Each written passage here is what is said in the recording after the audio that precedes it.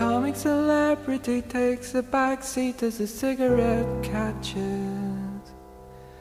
and sets off the smoke alarm.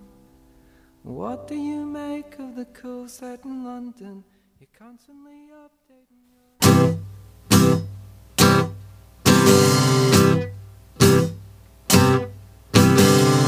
There is a city by the sea, a gentle company.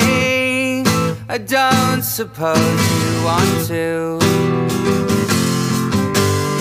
And as it tells its sorry tale in harrowing detail, its hollowness will haunt you. Its streets and boulevards, orphans and oligarchs and heroes. Good afternoon. You're listening to the Living Writers Show, and today in the studio, Andrew Sean Greer. Welcome, Andy. Thank you. Thanks for having me. Man, how I love that song. So Andy chose the music for the program today. We're going to be hearing some Decemberists and Death Cab for Cutie. Right on. So why this song? Why this song first? Why do you love it, Andy? Well, it's about Los Angeles. I don't live there. I live in San Francisco. But it was when my last book came out. I went down to Los Angeles with a writer friend of mine, Daniel Handler, Lemony Snicket. And because he was supposed to read with me in order to draw an audience that I would never get. They do that to you. And or they do it to him. He did a great favor for me, and he made me a CD for us to play in the car as we drove around, and it started out with that song. Oh, so it's always that moment then where you're heading sort of exciting, doing something with a friend, it was fun. And which book was that for? That was the Confessions of Max Tivoli. Okay, so great. So the books that we've got on the table literally today are the Confessions of Max Tivoli and Andy's other book, The Path of Minor Planets. And it's really kind of exciting because you've got a new book coming out. I do. Right? Because this The Confessions of Max Tivoli was out in 2005 in paperback. Yes. And so this is the hardcover for your next book is on deck for, what's the release of that? In May, I guess, which is May. Sort of April. It comes out for real. But yeah, it's coming up soon, and I shouldn't be even talking about it. But that's right. It makes it all the more exciting and and dangerous. It's dangerous here. Right. And the title of that book is A Story of a Marriage? Yeah, The Story of a Marriage. The Story of a Marriage. Okay. And usually, just so to keep on track, I usually just pick a bio to read off of one of the books, Andy, as an introduction. And it's kind of great. Yours is really short, so we'll have to fill in a little bit of your biography afterwards. But here, off of the Confessions of Max Tivoli, Andrew Sean Greer is the author of the story collection How It Was for Me, and most recently a novel, The Path of Minor Planets. He lives in San Francisco. That's all it says on the back of that one? Yeah. Wow. What should we... I don't think there's much more from Path of... I just had to write the bio for the new book. It's really different. Really? What did you say in this one? Because you wrote it. So, you have to pretend you didn't write it. Well, I think I had to... Well, I got to speak of yourself in third person. The author of 3 books this time. I got to have another book on there. And since then, I won some awards, so I had to put those down too. What awards? I won. It was like the California Book Award and the National Book Award, and they had this absurd thing at the New York Public Library where they give an award. The Young Lions. The Young Lions Award. Yes. It's strange. It's for a writer under 35, and Ethan Hawke runs it. And it's supposed to give attention to young writers, and so it takes place in the rotunda of the New York Public Library, which is beautiful, isn't it? Which is so beautiful, and there's a crowd of people and drinks, and he has Hollywood celebrities read from 5 different works of fiction written by an author under 35. And Oliver Platt read from mine. I don't know if you know him. He's I'm sorry, I don't. Was he most recently in? Oh, he's on a TV show. You would never miss him. Anyway, it doesn't matter. I can't quite remember. Well, if it comes to you, just blurt it out at any time. And it's people like Joan Allen, or like, I forget who else. Griffin Dunn, isn't he? After Hours. Well, they're sort of celebrities. No, they are. I'm sure they are to They're celebrities. But it's exciting for the writers to have this sort of Famke Janssen. Do you know who that is? She was in the X-Men. Oh, well, I loved that. So I can picture who she was is. Like the Phoenix, Dark Phoenix one, Dr. Jane Grey. Oh, yes. Okay. Oh, yeah. She's there. Okay, thank you. Finally, you've pulled me out of the river and resuscitated me there. Thanks. I don't know. Is that a celebrity? Which book was it for? One of the books or both of the books? Andy, the Recognition, or Max Tivoli book. It was for the book itself, and I was just under 35, so it was like my only chance. It was nice that I won it, but what was weird about being in a competition with people exactly your age, because we were all 35 exactly, is that everyone is someone you know. So I was there with a friend of mine, Stephen Elliott, who had a great book called Happy Baby that year. And so it was weird. I mean, it was unfair. He should have won an award. And me too. Yeah. But it's funny to award under 35 because there's actually very few.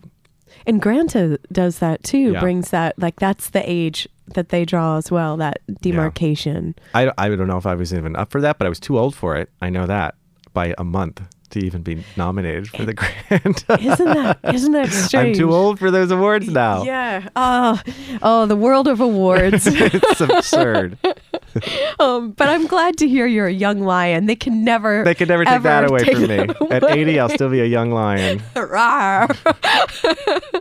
And so what part did you get to pick? The part that they read that Oliver Platt read in the rotunda, or no? How does that work? They did. It was all sort of a surprise, and they give you because it's the library. They have your book bound in leather with gold writing on it, and that they give to you, which is also a sort of a surprise. They give it back to you. It's like you've given the gift of the book to the world, and then they're like, and now we're going to bind it in some leather. And I think everyone gets money or something. I think it's supposed to get you to feel like you've been noticed, even if you weren't noticed in some way. It's really nice. It sounds like you're kind of, you're modest though, because you're saying earlier, you said, Lemony Snicket brought a crowd that wouldn't have been, like that. See, your book also is noticed by today's book club, right? So that I was on the Today Show for it. You must have been sort of fighting them back, sort of. I was motioning them on. It was. I don't know. It's weird in books because you get a lot of attention, and then it actually isn't in the real scheme of things that much attention. You would still have a reading, and there would be very few people. Like, you just have to be. When you're on like one of the bigger like you're on a book tour, you have so? To be prepared for any number of people. Like, certainly in Los Angeles, I don't think I could have gotten many people, but Lemony Snicket can bring 3,000 people to read. That's not who came to our reading, but he can draw 3,000 people. And that's 40 people at a reading of mine is a really, really great crowd. And I think it's normal for most writers. Yes, yeah. But it's like people who really do care about your books. Like devoted people. Yeah. And not 12-year-old. Right. His fans. in bizarre, zombie Halloween costumes or something. Not that there's anything wrong with it. Not at all. We never say anything wrong with that. And so now, and so what else did you write in your bio? So you added these awards, and we know from what I just read that you live in San Francisco. You've lived in other places too. We can maybe fill that in. You went to school in Montana, right? I did. To get the MFA there? Exactly, yeah. I went to grad school in University of Montana, in Missoula, Montana. I moved there. I lived in New York City before that. I was an East Coast guy. Oh. And then I decided to change everything and move to Montana, which was a real change. And I never moved back from what I considered to be the West. Right. And I lived in Seattle after that for a couple of years, and then San Francisco. And your brother too? You have a yeah, brother? I have an identical twin brother. Yeah, and he's lived a couple places, but now he lives across the street from me in San Francisco. It's adorable, isn't it? That's really great. That's really lucky. Yeah, it's good. So I can feed his cats when he's away and that kind of thing. And vice versa. Do you have a parrot? No, I'm just kidding. No, that would just be from the. I don't know why. Oh yeah, the path. Yeah. There's a parrot in the path of minor planets for those listeners. But that was when I lived in San Francisco. This is tells you how novels are written. In the book, it's a guy who's sick in his room, and he's listening to the parrot, and he can't figure out what the parrot has been taught to say something, and he can't figure out what it was. Well, there was a parrot next door who I could not figure out. It was driving me crazy what it had been trained to say. And it was a joke among all my friends, and a friend had a daughter who would come over, and she referred to our house as Jackpot was the name of our house, because that's what we thought the parrot was saying. Jackpot. Jackpot. But you couldn't figure out why it would say that. And why they would teach that particular all phrase. All day long. Jackpot. Jackpot. So it's kind of positive, though. I guess. Like you're a winner.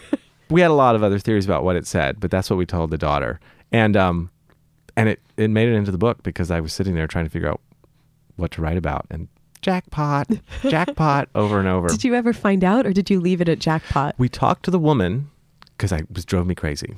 And she had a fascinating life story, but she had no idea her bird could talk at all. So the bird only spoke when she was away? It only spoke when she was away, only to me. Through the wall? Through the wall. Her bird, she said, she had not taught it to speak. So to her, it didn't speak. It was a sort of depressed bird. It wasn't in a cage. It roamed around the house, and she had owned the house she was interesting. But I wonder if you can house train parrots. Like, what would that entail? I know, it didn't seem like she'd house train hers. But I also was, I was a bad neighbor. I was going over there to see if there was a way to keep the parrot from talking. No, that seemed, well, if it was driving you crazy. Yeah, well, but she could not control it. So nothing to be done. It did eventually go away. I don't know what happened. That sounds kind of... I don't know. Yeah, sure, you don't know what happened, Yeah. Andy. Is that where... Do you write at home? Is that part of the reason why you were probably... You must stop saying jackpot now. Yes. I'm going mental slightly. Yeah, not anymore. Eventually I decided to, not because of that, but I think because of the internet, I decided to rent an office outside my house in someone's basement, which is where I work now, where you can go and there's no internet, there's just books and your novel in front of you. Is that where Cheever used to write too, maybe? Oh, in your basement? That's right. Yeah. Because then you're also sort of enclosed, aren't you? And there's not even like the windows to look out at the beautiful scenery. I do have a window. You do. So I don't go crazy, but it's not much of a window. That's true. Yeah, because I guess maybe it's better not to think that. Yeah. In San Francisco, I could get out if I needed to. Or... Yeah. Well, it's on a hill, so the window has... You could see a little something, so a little vision, but it's nice. It's warm and comfy in there. I mean, it's not very glamorous, but I think a lot of writers do that. I think Mark Twain had a little cabin out back that would turn so that he could catch the sun. The cabin itself turned. The cabin turned, so the sun would always be going into through the window. It's funny. That sounds like something your characters, the astronomers in The Path of Minor Planets, would rig. Oh, I like that idea. Like well, let's take a short break. You're listening to the Living Writers Show. My name is T. Hetzel, and today we have Andrew Sean Greer with us. We'll be right back.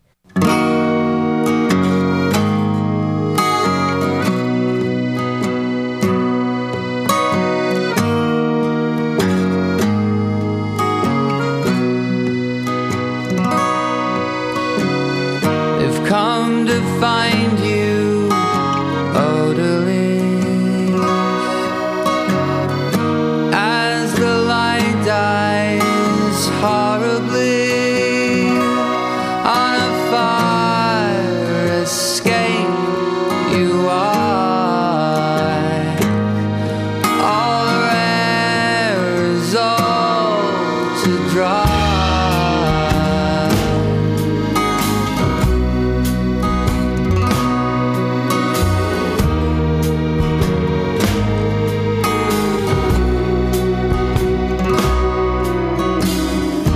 When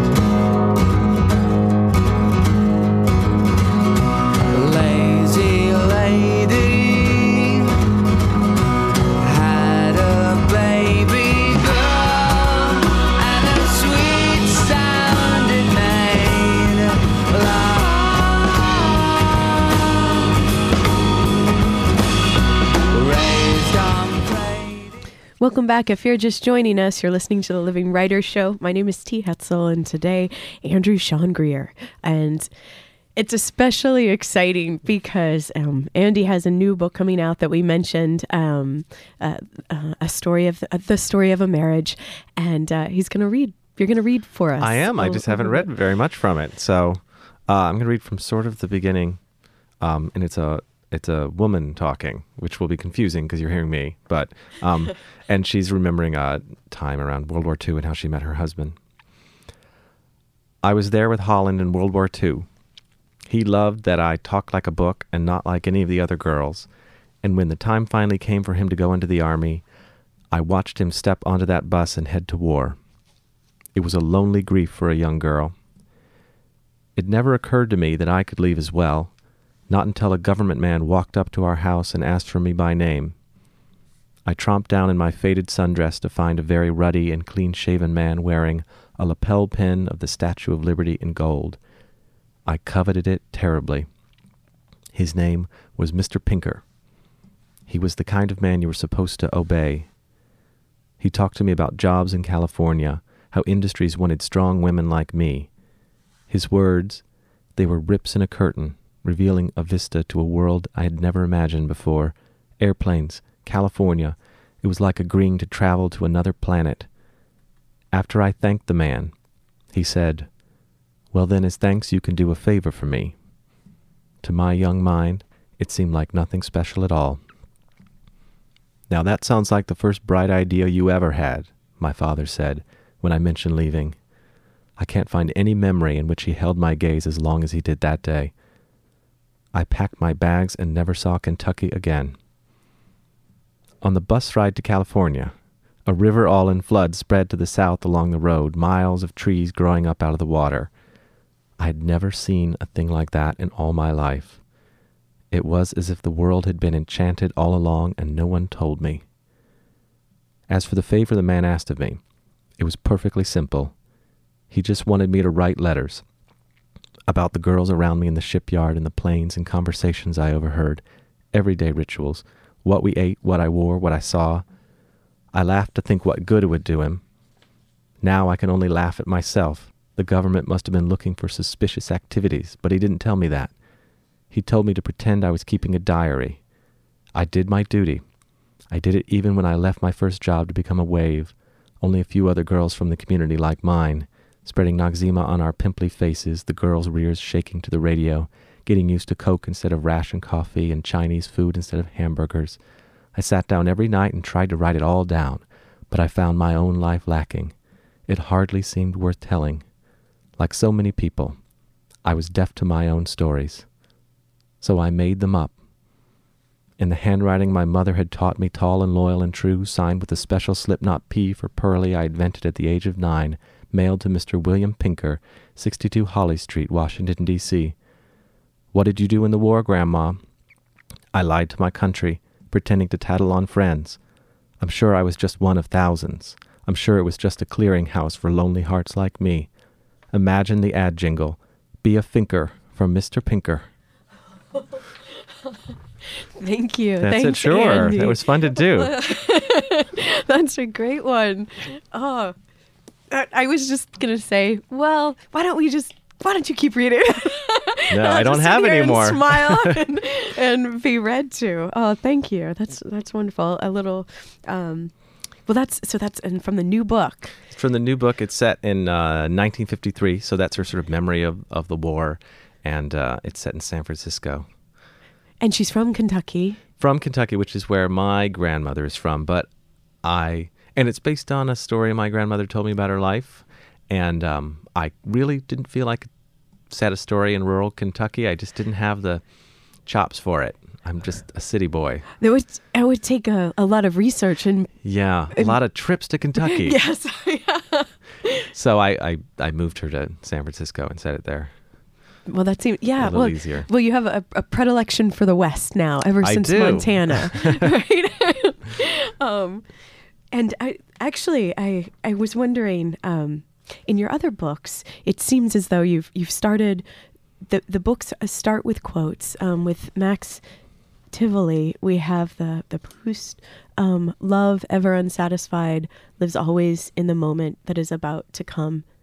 And that seems like, that almost seems like it would be solid for both of these I think, books. or maybe the new one too. Yes. Yeah. That seems like somehow a concern, something that I think so. I think I mean, it's hard to figure yourself out in this way when you're writing stuff, but I think in all of them, well, I mean, you couldn't really write a book about a totally satisfying love that had no problems. There would be nothing happening in the book exactly. And I think it's sort of... And does that even exist? Does it exist? I mean, you have this sort of idea of the one you love that is always half made up, because half of it's you reacting to them. Mm-hmm. So you always have sometimes you hold on hoping this other thing will happen, and sometimes you're clinging to a past version of them or just something you've wholly invented. Even in a really good relationship, it's an invention between the two of you, what the relationship or marriage is. And I think this new book is about, I'm not married, but I see a lot of marriages, and I'm at the age where lots of friends, I'm actually at the age where the divorces are starting to happen after the marriages. So you see, and it's not who you think is going to divorce, You really can't quite tell what's going on between two people because it's not shown to anyone else. It's something they've got together, and you're surprised who stays together, and you're surprised who splits up, and you'll never get it. And I wonder if they do, And that's kind of what the new book is about. And that you spent, you can tell that you've spent time in the basement giving this thought. Does it sound that way? Yes. I haven't talked about it yet, but I guess so. It's time in the basement with someone else's marriage. Right. Well, it's like it's interesting because when you think about it, each of us, like when in our relationships, it's so interesting. It's so true what you said, that part of the relationship is the invention that we have about it. It's kind of beautiful too. I don't think it's necessarily sad. Yeah. Because it's greater than that. Yeah. What do you mean? Well, it's I mean, that's why what you're in it for is that it's the two of you together can kind of come up with something larger and exciting, something to live for and something to rely on, with this third thing, which is the relationship. And I think it's really lovely, but it is fragile, and it's not entirely real, because they have that strange thing you see when people, I keep talking about divorce, but when they divorce, they're getting along great until like the day before. And then the day after, when they tell you they're splitting up, suddenly hate each other. They let go of that fantasy they had together, and it's totally over. It's not a gradual fade in some way. Even though that's not really the truth of it either. No, they're connected forever in this other way, but they try to let go. It's interesting how it can be such a huge thing, and they'll go on vacation and they'll be happy, and then they were just lying for that last part, or it didn't sustain them, or someone else came along. So many reasons. Yeah. I don't want to give away what happens in mine.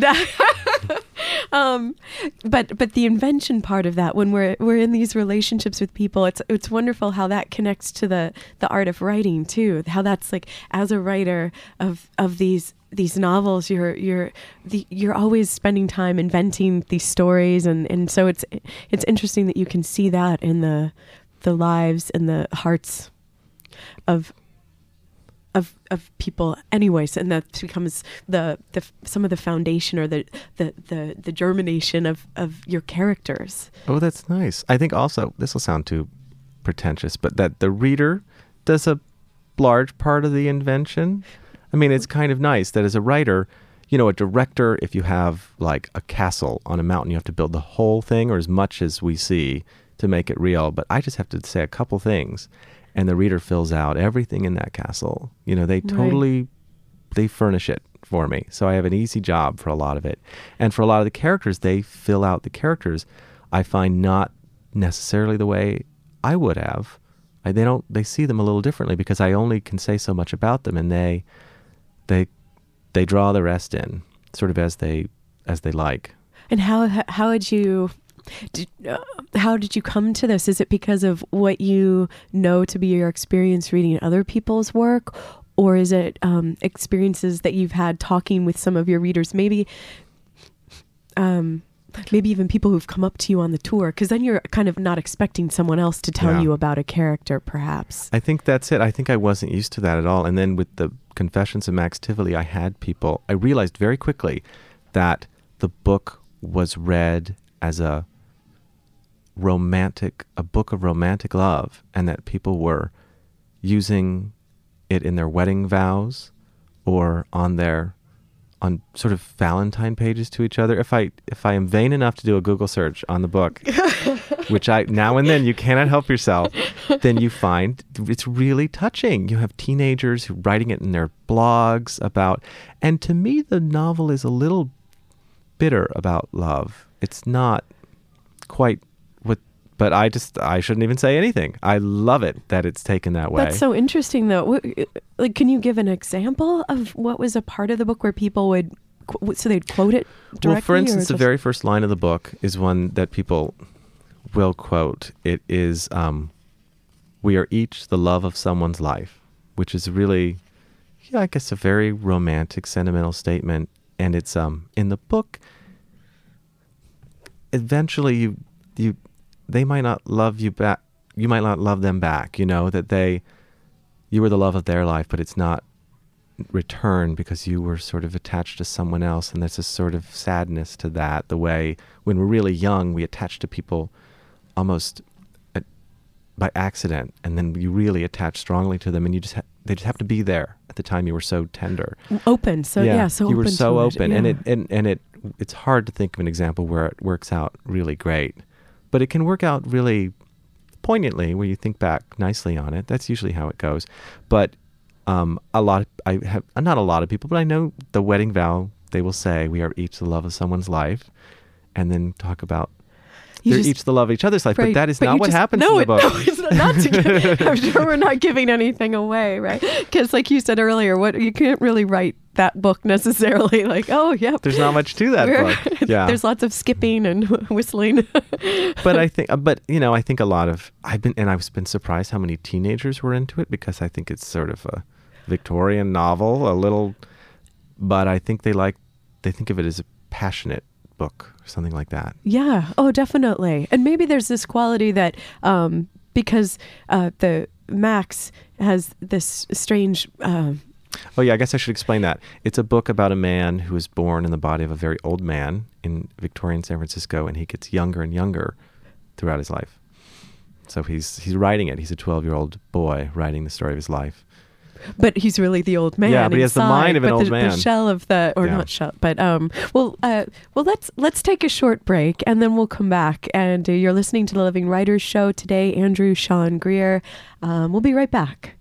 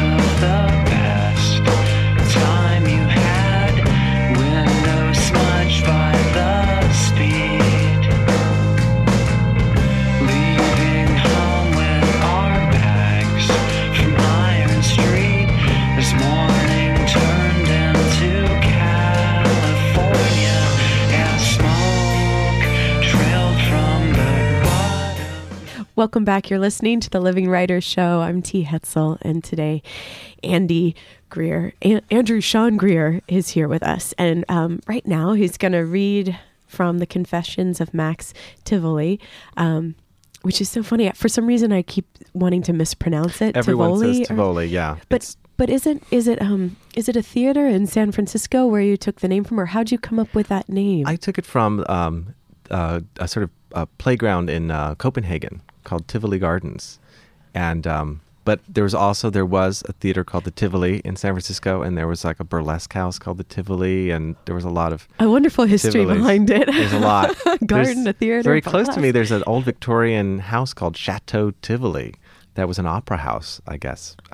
Wow. Plenty of Tivolis. But I wanted it to sound kind of like a wonderland, because there's something fantastic about him. An old world sounding. Old world sound. It does. Yeah. Well, so you're going to read something I'll for read us, just right, the Andy? very beginning of it. Wonderful. Thank you. Oh, here's what we were talking about. We are each the love of someone's life. I wanted to put that down in case I am discovered and unable to complete these pages, in case you become so disturbed by the facts of my confession that you throw it into the fire before I get to tell you of great love and murder. I would not blame you. So many things stand in the way of anyone ever hearing my story. There's a dead body to explain, a woman 3 times loved, a friend betrayed, and a boy long sought for. So I will get to the end first and tell you we are each the love of someone's life. I sit here on a lovely April day. It keeps changing all around me. The sun alternates between throwing deep shadows behind the children in trees and then sweeping them back up again the moment a cloud crosses the sky. The grass fills with gold, then falls to nothing. The whole schoolyard is being inked with sun and blotted, glowing and reaching a point of great beauty, and I am breathless to be in the audience. No one else notices. The little girls sit in a circle, dresses crackling with starch and conspiracy, and the boys are in the baseball fields or in the trees hanging upside down. Above, an airplane astounds me with its roar and schoolmarm line of chalk. An airplane. It's not the sky I once knew. And I sit in a sandbox, a man of almost 60. The chill air has made the sand a bit too tough for the smaller kids to dig. Besides, the field's changing sunlight is too tempting, so everyone else is out there charging at shadows, and I'm left to myself. Thanks for reading the beginning for us. Yeah, this might not be the best of questions, but I was trying to think about the idea, because now that the listeners and probably a lot of people have read the book too, right? Mm-hmm. And but this idea of when you're writing it, when you're looking at an idea like this, do you come up with a problem? Like, what came to you for this book, this particular book? Was it that you wanted to think about like how love could return at these different times? Because like in the line where a woman 3 times loved, yeah. And so that means like it seems to have left and returned, or well, what I thought in a different way. Because I did think when I first thought of a man aging backwards, it's not really a plot for a book. It's not very much to it. But was that the first thought? That was Andy? The first thought was okay. that, and it actually didn't interest me very much. But then when I came back to it for a novel idea, I thought of what maybe it could let me do, and I thought it could let a young man, he could fall in love with a girl, she could reject him, well, he'd be an old man, but then 15 years could pass, he could meet her again, she wouldn't recognize him, and he'd be younger, better looking, and he could have another chance to get her to fall in love with him. And that interested me. I thought that's human, that's something we all might like to be able to do, and it's a real emotion that I could write about, and not just a fantasy. And I could have him do that 3 times in the book. Try to get the person who rejected you before to love you this time. And that's really the structure of the book. And everything else sort of is all around that. Yes. Okay. Because I was... It does sound like a romantic book now, I know, but it's... Well, it's also about being alone, how you're alone with things, and how you mentioned earlier that it's not necessarily, even though that's a beautiful, we are each the love of someone else's life or someone's life. It doesn't mean that you're the love of their life. Yeah. And so that's the sadness in that being alone, and the character, by the very nature of what he's going through, even though he has a dear friend that anyway, I won't say anything. I won't go into that part of it. But yeah, that where you're just alone. You're alone with her, and you've made it a very unique situation to show that in a way, because you've got this 60-year-old man or so in the sandbox, and it must be around 1941, I guess. Yeah, it's sort of lonely. I think that was the other thing that interested me, was just the experience, and I think both teenagers and much older people have this experience of that you don't feel like the person people see. Right. The body they're meeting is not who you really are. They need to be taking you more seriously. And I'm almost at the age where I look in the mirror and it's a little unfamiliar. I'm 37 and already I'm like, well, that's not who I thought I was going to see. Right. Yeah, exactly. And it's not fair. There was the NPR reporter, Susan Stamberg, interviewed me, and she's, I think, maybe 60 or something. And I asked her, I said, well, who do you think of inside when you look in the mirror? Who are you expecting to see? And she said, 38-year-old woman. It's shocking every time. And that's what she still feels like you're walking around. And as long as, And I'm not yet 38, but when I get there, I'm going to think, this is it. I'm Susan Stamberg's interior person. I'm going to stay this way. No matter what I look like. Yeah, look around, absorb it, because this might be this is it. Yeah, permanently. You should email her, give her a ring, and say, "Well, now I know what you mean." Here I am. But that was it. I think a lot of people responded to that, about the frustration.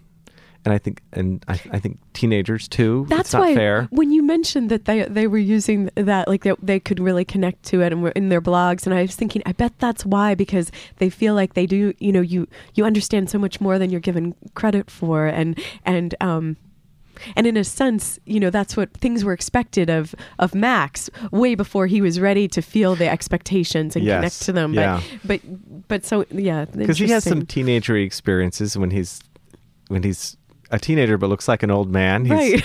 People think he's an old man and can handle some things. So innocent still. Yeah. So it seems like the psychology of love is something that you're really like thinking about. The experience from many different angles is something that you're really interested in. It kind of reminded me of Lawrence Durrell. I was wondering what some of your influences are. Like reading the Quartet with Justine, where Durrell goes really I've never read it. Okay. I should. You're recommending it to me. Yeah. Yes. And to everyone.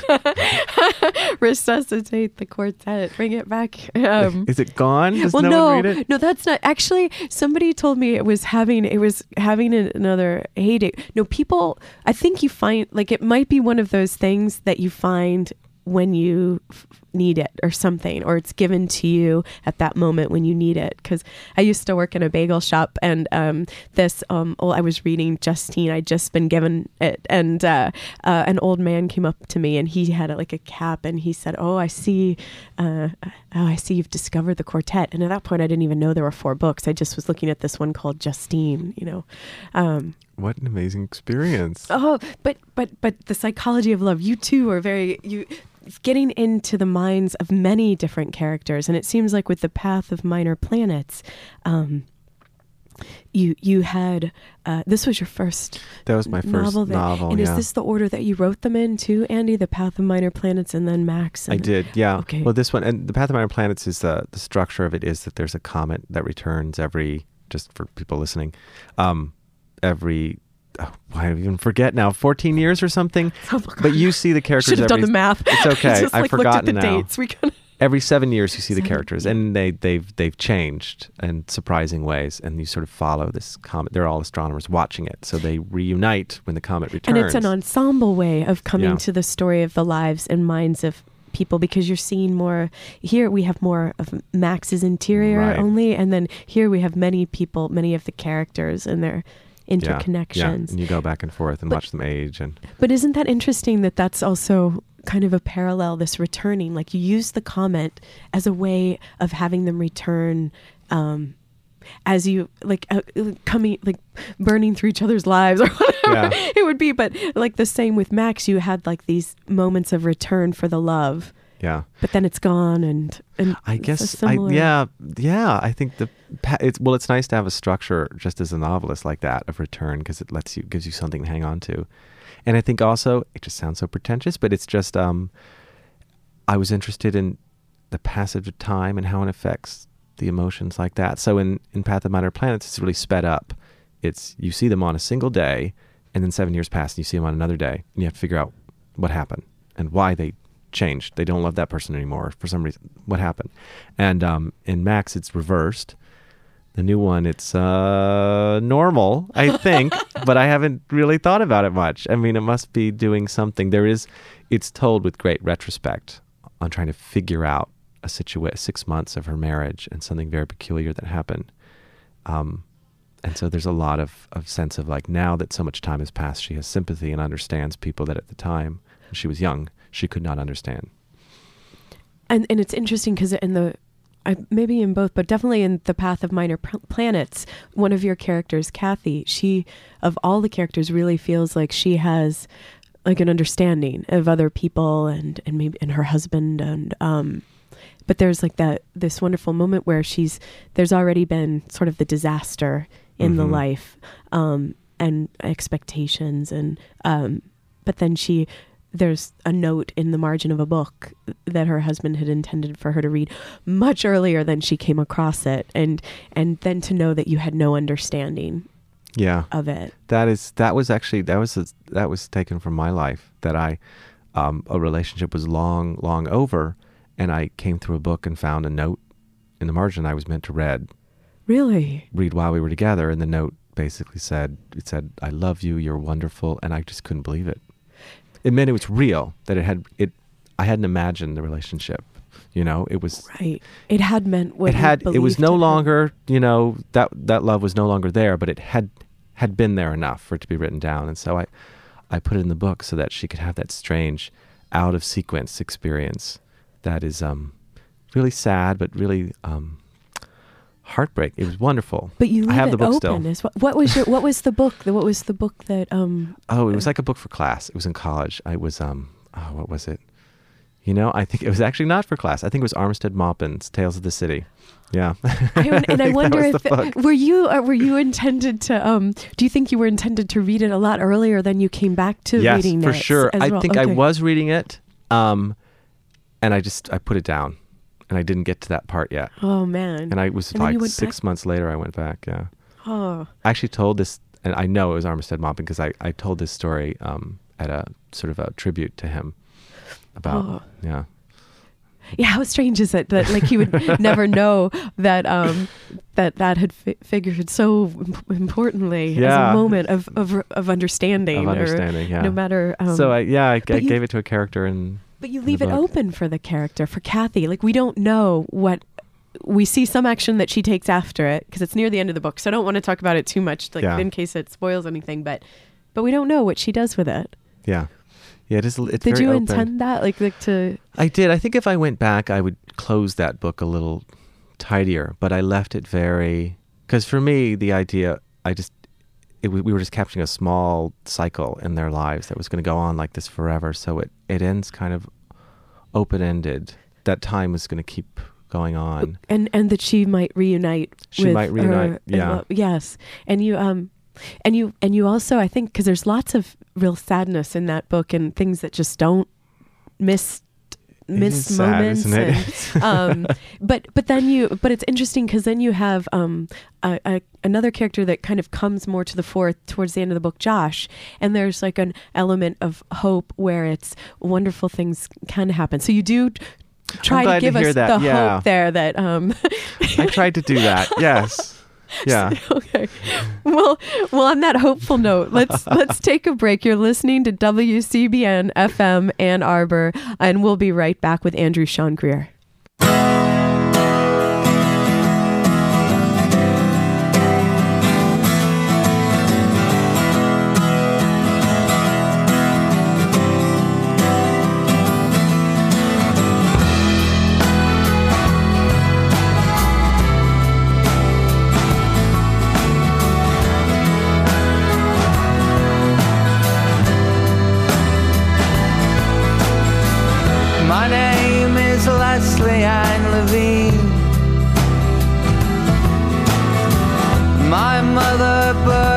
Down a dry ravine. My mother birthed me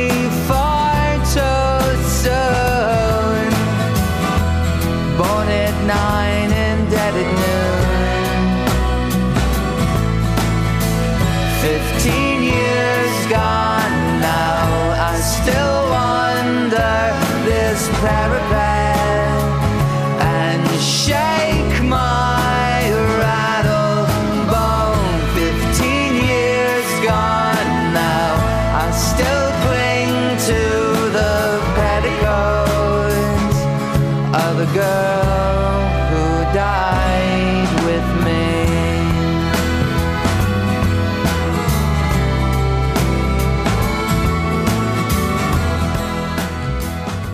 Welcome back. You're listening to the Living Writers Show. My name is T. Hetzel, and today, Andrew Sean Greer in the studio. And we've been talking about his new novel that's going to come out in April, May, that interesting month of April, May for publishing. And The Story of a Marriage. And then also his other two books, and The Confessions of Max Tivoli and The Path of Minor Planets, and how there's... and also, I should mention How It Was for Me. That was a collection of short stories. Long ago. Did you write those when you were in Montana? I did. A number of those I wrote in Montana, and it was I was sort of a writer of fantasy in a way when I arrived there. And Max Tivoli is a little fantasy in it. And I was persuaded to write sort of realistic fiction, and those were the first realistic stories I wrote. By who? What do you mean by persuaded to? By the faculty, because really, workshops, it's all about realism. It's kind of what they do. And it's frustrating in a way if you're doing something different. And so I think I was maybe very angry. And I wrote a story. I thought, I'll show them. I'm going to write a realistic story with scenes and characters. And I will hear what they have to say about that. Of course, they loved it. It was the first thing I ever published. It's one of my favorite stories. And it was, I wrote when I was 24, I think. But I really, I thought, oh no. I think I'm not good at the other thing. I think I'm good at this thing. Oh, too bad. Because I'd wanted to be, I don't know, Kurt Vonnegut or something. And I was becoming Cheever, which I was. But when you're 24, you kind of want to be clever and not emotional. And I had to actually kind of look at it and say, I think emotion is what I should be writing, even if it's not satisfying in that way cleverness can be. And so, cleverness isn't lasting. It's not very lasting. And like Max Tivoli is a little clever, the idea of him aging backwards, but it's a book about emotions. Well, we talked about that, right? And that's what you found interesting. You said the idea wasn't interesting until you found the emotion in it. Yeah, and that's I learned it from that. I think I wouldn't have, in The Path of Minor Planets has a clever idea of a comet returning, but it's about the emotions of the people, I hope. And so that's what those short stories came out of, was practicing that. And they're all over the place. I mean, I recommend the book, but you can see me trying to figure out what I want to do as a writer. The very last story is the one I talked about. That's my favorite. And is that something that you'll continue to do, like trying to figure out or do you feel that you know what you want to do as a writer? Like, what does that mean, Andy, to you? I know I think everyone, you start out with a blank slate and you don't want to do what you did last time. Even though your publisher would like you to do what you did last time, you are setting a new challenge. Well, I know Michael Ondaatje, when he finishes a book, he says he thinks he's never going to write another book because he did that. He's not going to do it again. And so he writes something different each time. Or like the Australian writer Peter Carey, every book is vastly different from the last. You can see him trying out something new. So my latest book does not have a fantastical premise like Max Tivoli. It's the same material in that it's about emotions and love and time passing, and it's historical, but it is realistic. It's set over 6 months. I had to... so a very different time frame than instead of 60 years. Right. This one, 30 years. Exactly. I set a new challenge for myself, which is to do a kind of daily life, which was hard, actually, but was new for me. And what do you have a current project, or is it something with your writing method? Do you have rest parts where your mind is mulling over ideas, or do you always have like a few projects going or different types of writing? Well, I think I learned my lesson when because I had these first 2 books that came out, and mostly when books are published, you go out, you do readings, and then it's over. You go back to your writing. There's no real to do. And Max Tivoli, there was a little to do. I get to go on the Today Show, and you could spend a week preparing for that. What am I going to wear? What did you tell my mom? You can really lose time because it's so new to you. And also, it's the kind of thing that doesn't really happen again. So it's sort of a special attention that a book gets if you're lucky. And but it took me a while to start on a new book because it was so fun just to be publishing a book that people were reading. Right. So this time I got my act together, and because it took me about a year to get started on a new book. And this time I've got a new project that I'm starting next month, but I still needed to take time after finishing it somehow to regroup,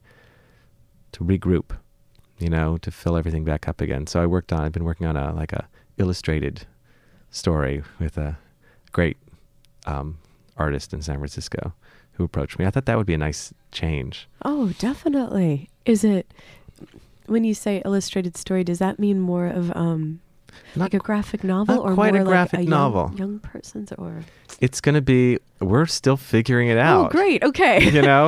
Well, then maybe better just to, I don't know. You got a mullet. Let's wait till it comes out. Yeah. Right. Paul Madonna is his name, and he draws these beautiful things, but without people in them. They're always backgrounds. So there's no action in them. So I have to provide the action with the words. With the words underneath. This is the story, and he has the sort of backdrops or thoughts of people. It's going to be a little avant-garde. Yeah. I hope not. It's a murder mystery, though, so it's still with no people in the frame. No people in the frame. Oh, good luck to you, Andy. Thank you. I wonder if the frames are going to be then what the characters themselves see, or if that's interesting. We are figuring it out. Yeah, it's almost like your version of writing a novel without the letter E. Yes. In a way, right? Well, I figured the drawings were his problem. I just have to write the story. Yeah, that's his deal. I hope he doesn't hear this. Yeah. Right now. Oh, we'll be sending him the link to the podcast. Don't worry. I love you, Paul. No, that sounds like a great project. And so, but you do you also have like a journal or a notebook that you're working in always? I've been researching so a new book and taking notes on it and sort of building up to start it soon. So okay. And you've got the basement. So you've got I have the basement. That set. I have it set up. I'm going to a friend's house for a week in order to start the book. I'm just going to hole up. So is that what you do? Is it so it's something that you feel like you have to market? Like this is the beginning. I think so. I think it seems fun to have a known beginning and like when you started it, and it's sort of a elaborate.